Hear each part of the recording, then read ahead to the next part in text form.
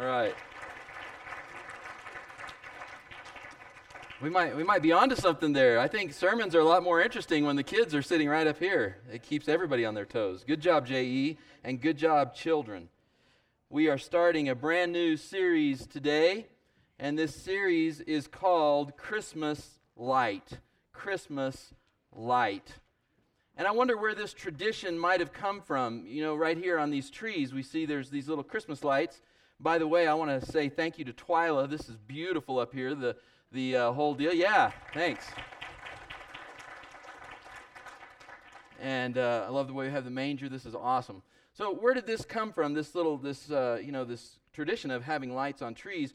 And I can imagine, I think maybe it might have happened from some women getting together, or maybe more aptly some wives getting together, and they thought, hey, you know what would be great is in December if we had something for our husbands to do. And so what if we got some lights, and what if we got some lights together that when you put them in a box, that then when you open them next December, they're all tangled up? That'd be great. Let's come up with something like that. And let's make them put them somewhere where they have to get on a ladder in the snow, and they have to climb up really high into a dangerous place. And this committee of wives kind of put this together. And then somebody said, I got one more idea. If one of the lights is out, the whole strand is out, and then they'll have to find that one light that's out. So I doubt that's the way it happened. I'm just being silly. Actually, I know that that's not the way it happened. We can trace the history of these Christmas lights all the way back to medieval times.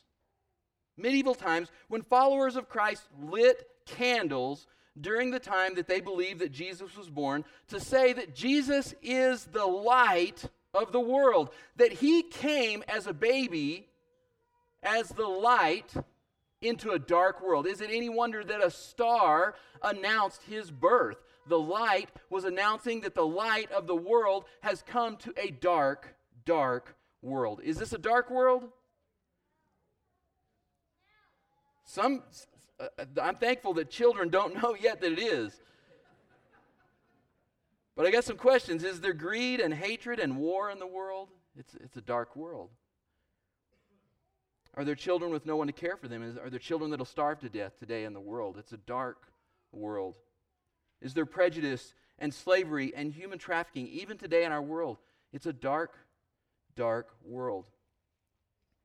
It was dark for one man on Valentine's Day. He woke up and he went and sat down and had breakfast with his wife. And while they were at the table, his wife said, "You're not going to believe this. I had this dream last night, and I dreamt that on Valentine's Day that I got a gift, that I got the gift of a beautiful diamond necklace." And she winked at him and said, "What do you think that dream might mean?" And he winked back and he said, "We'll find out tonight. We'll see." And so she made this really great dinner, and it was romantic, and they had candlelight and music, and it was a wonderful dinner. And then near the end of the dinner, he pulled out a gift, and he opened it up, or she opened it up, she unwrapped it, and it was a little bigger than she thought, because she's thinking a necklace would be, that size, and it was a little bigger, about like that. It was still thin, and she thought, oh, maybe it's a really big necklace. So she unwrapped it, and she pulled it open, and it was a book that said, How to Interpret Your Dreams. Dark, dark day. Dark time for that man. Just saying, guys. Got to do a little better than that. I don't have to tell you jokes, and I don't have to tell you stories about how dark the world is. You know that the world is a dark place, and that's why we love to hear the scripture that Jim read to us today. Isaiah chapter 9, verse 2. The people walking in darkness have seen a great light. On those living in the land of the shadow of death, a light has dawned. I'll tell you this, you all are going to see these Christmas lights all over our town. You're going to see them in your homes and on other people's homes for the next several weeks. And every time you see them, I want to encourage you to think about the light that has dawned, about the hope that has risen, about the one that came into this dark, dark world and that came into our lives. I've asked 5 children, because our children are staying in here, I've asked 5 children to come and read our scripture text for us today, and I gave this to them last Wednesday, and there may be a couple of them that aren't here. We'll see. So it's supposed to be Malik and Kaylin and Katie and Tanea and Jensen. You guys come on up quickly. Come on up here. And it looks like Malik and Tanea are not here. So do I have 2 other kids that are maybe third or fourth graders that know how to read really well that would like to read? Anybody that wants to volunteer? You want to give it a shot? Or fifth graders? Scarlett, you want to read? Zoe, you want to read? You're a good reader. You don't want to read? Okay. Will, you want to read? You can if you want. Come on up here. I got it right. Okay, so what we'll do is we'll let Will, you come here. You stand right here. We'll have Will, and then we'll have Kaylin, and then we'll have Katie next. Katie, you stand next to, let's do it this way. Come right here, Kaylin. You stand right. Kaylin, don't direct. Just come stand right here. There you go, sweetie. That's great.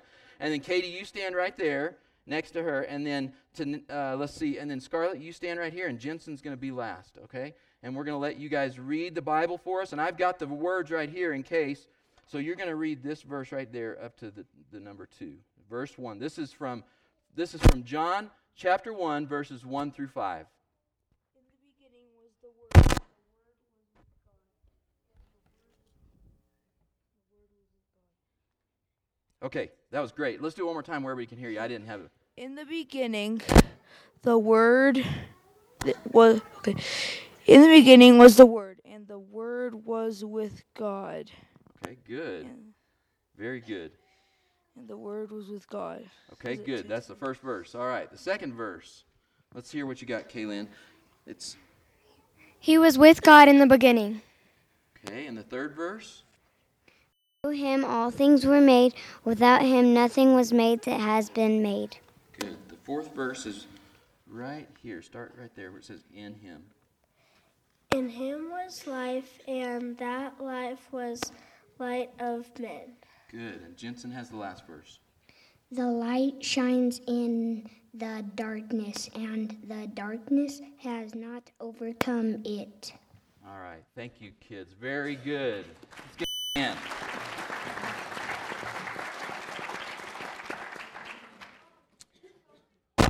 Thank you, Kaylin. So from the book of John, chapter 1, verses 1 through 5, I just want to think about two things today, 2 quick points as we think about Jesus being the light of the world, coming into this dark world. And as Christians, sometimes we can so concentrate on that awful, ugly stuff that I mentioned at the beginning that we can forget Jesus came to shine in our darkness. Our darkness. That's the first point today. Jesus came to shine in your darkness. What do you mean, John? I mean, I don't really have that much darkness. What are you talking about? But 2 times in the book of John, Jesus said, I am the light of the world. Let's look at those 2 verses real quick and see if that helps us as we try to figure out what is this way that maybe he shines in our darkness. The first one is John chapter 8, verse 12. This is what he says. When Jesus spoke again to the people, he said, I'm the light of the world. Whoever follows me will never walk in darkness, but will have the light of life. This text follows immediately after a story about a woman who was caught in adultery. Most of you know that story about a woman who was caught in adultery. And Jesus finishes that conversation by saying these 2 things to that woman. I do not condemn you. That's the first thing. And secondly, he says, leave your life of sin. Jesus shines light into this woman's life by not condemning her. And last time I checked, he didn't come to condemn you either. He came to save you. Jesus came to this earth because he loves you. And some of you today really needed to hear that, because all you can think of when you hear the name Jesus or when you hear about the Heavenly Father is condemnation. Some of you here today think that Jesus brings the weight and the dark cloud of condemnation into your already condemned life. But he doesn't. Romans 8 verse 1 says, it says something like this. I had it in my memory. And it says this. Romans 8 verse 1. You know what? I think there's something wrong with my microphone, and it's really distracting. So why don't we just turn on this microphone right here, and I won't move again, okay? Let's just use this microphone. Thanks. So Romans chapter 8 verse 1. There is therefore now no condemnation. How much condemnation? None. There's no condemnation for those who are in Christ Jesus. And then 1 John chapter 3, verse 20. When our hearts condemn us, God is greater than our hearts, and he knows everything. See, our hearts condemn us sometimes. And we think, I'm just no good. But God is greater than that. Well, what is it that he knows? It says he knows everything. What is it that he knows? Psalm 103 says that God knows we're made out of what? Dirt. We're made out of dirt, or we're made out of dust. And I love Dennis Moore. His quote is, how much can you expect out of dirt? Not very much, right? Isn't that what you say, Dennis? Okay. Jesus shines in her life by not condemning her. He also shines in her life by giving her direction for her future. Leave the way you've been walking. Follow me, and you won't be walking in darkness. You see, he's speaking to a woman who's done more than just made a couple of mistakes. He's talking to a woman who's been living a certain way in her life, a way that has been dark, a way that has been painful. And Jesus shines in her life by showing her a better way to walk. And some of you needed to hear that today. Because some of you have given up the hope that there is any other way to walk except the way you're walking right now.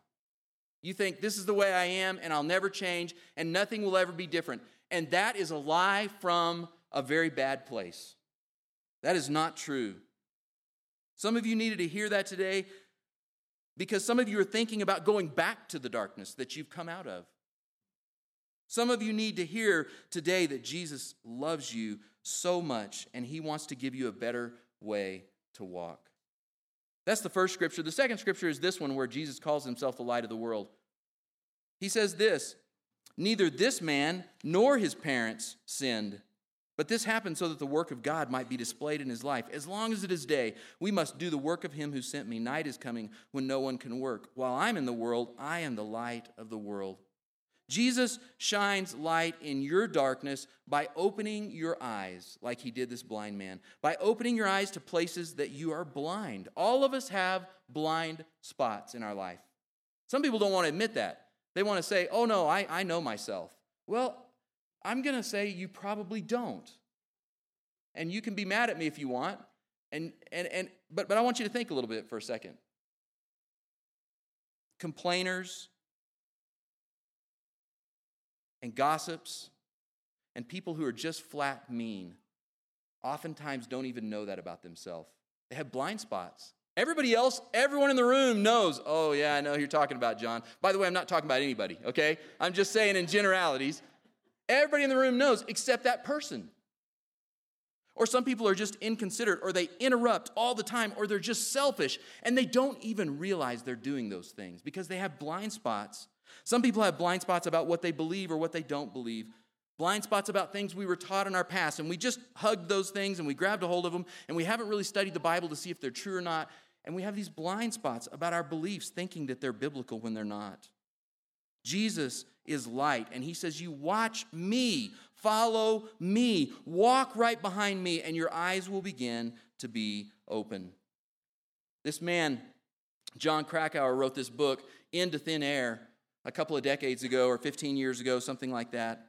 And he wrote it about an expedition to Mount Everest in 1996, I believe was the year. And it was the worst day on Mount Everest ever, when the most amount of people died in one day trying to summit Mount Everest. And as John Krakauer was there on that mountain, and he writes about his firsthand experience, he tells about one of the guides that was there that day. His name is Andy Harris. Andy Harris, he said, was the greatest guide on the whole mountain.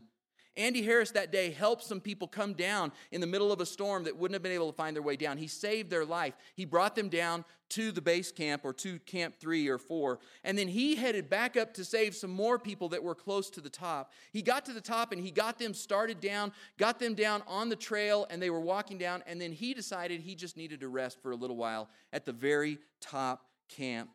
And the people in base camp on the radio began to realize something was wrong. And they called Andy on the radio and they said, what are you doing? And he said, I just need to rest for a little while. And they said, no, you can't do that. The storm is getting worse. You have to get out of there, Andy. He said, no, I'll be fine. I think I need a little oxygen. And they said, oh, good, that's great, because they all knew at the place he was at, there was plenty of oxygen that was full, canisters that were full of oxygen. They had just put them there. And they told him that, get that oxygen, turn it on, you're going to feel better, come down. And he said, I already went and looked, and they're all empty. But the only thing is, he was wrong. See, the sickness that you get at altitude had begun to set in, and Andy Harris couldn't read the gauges. And they begged him to please try one more time, but he was convinced. He said, no,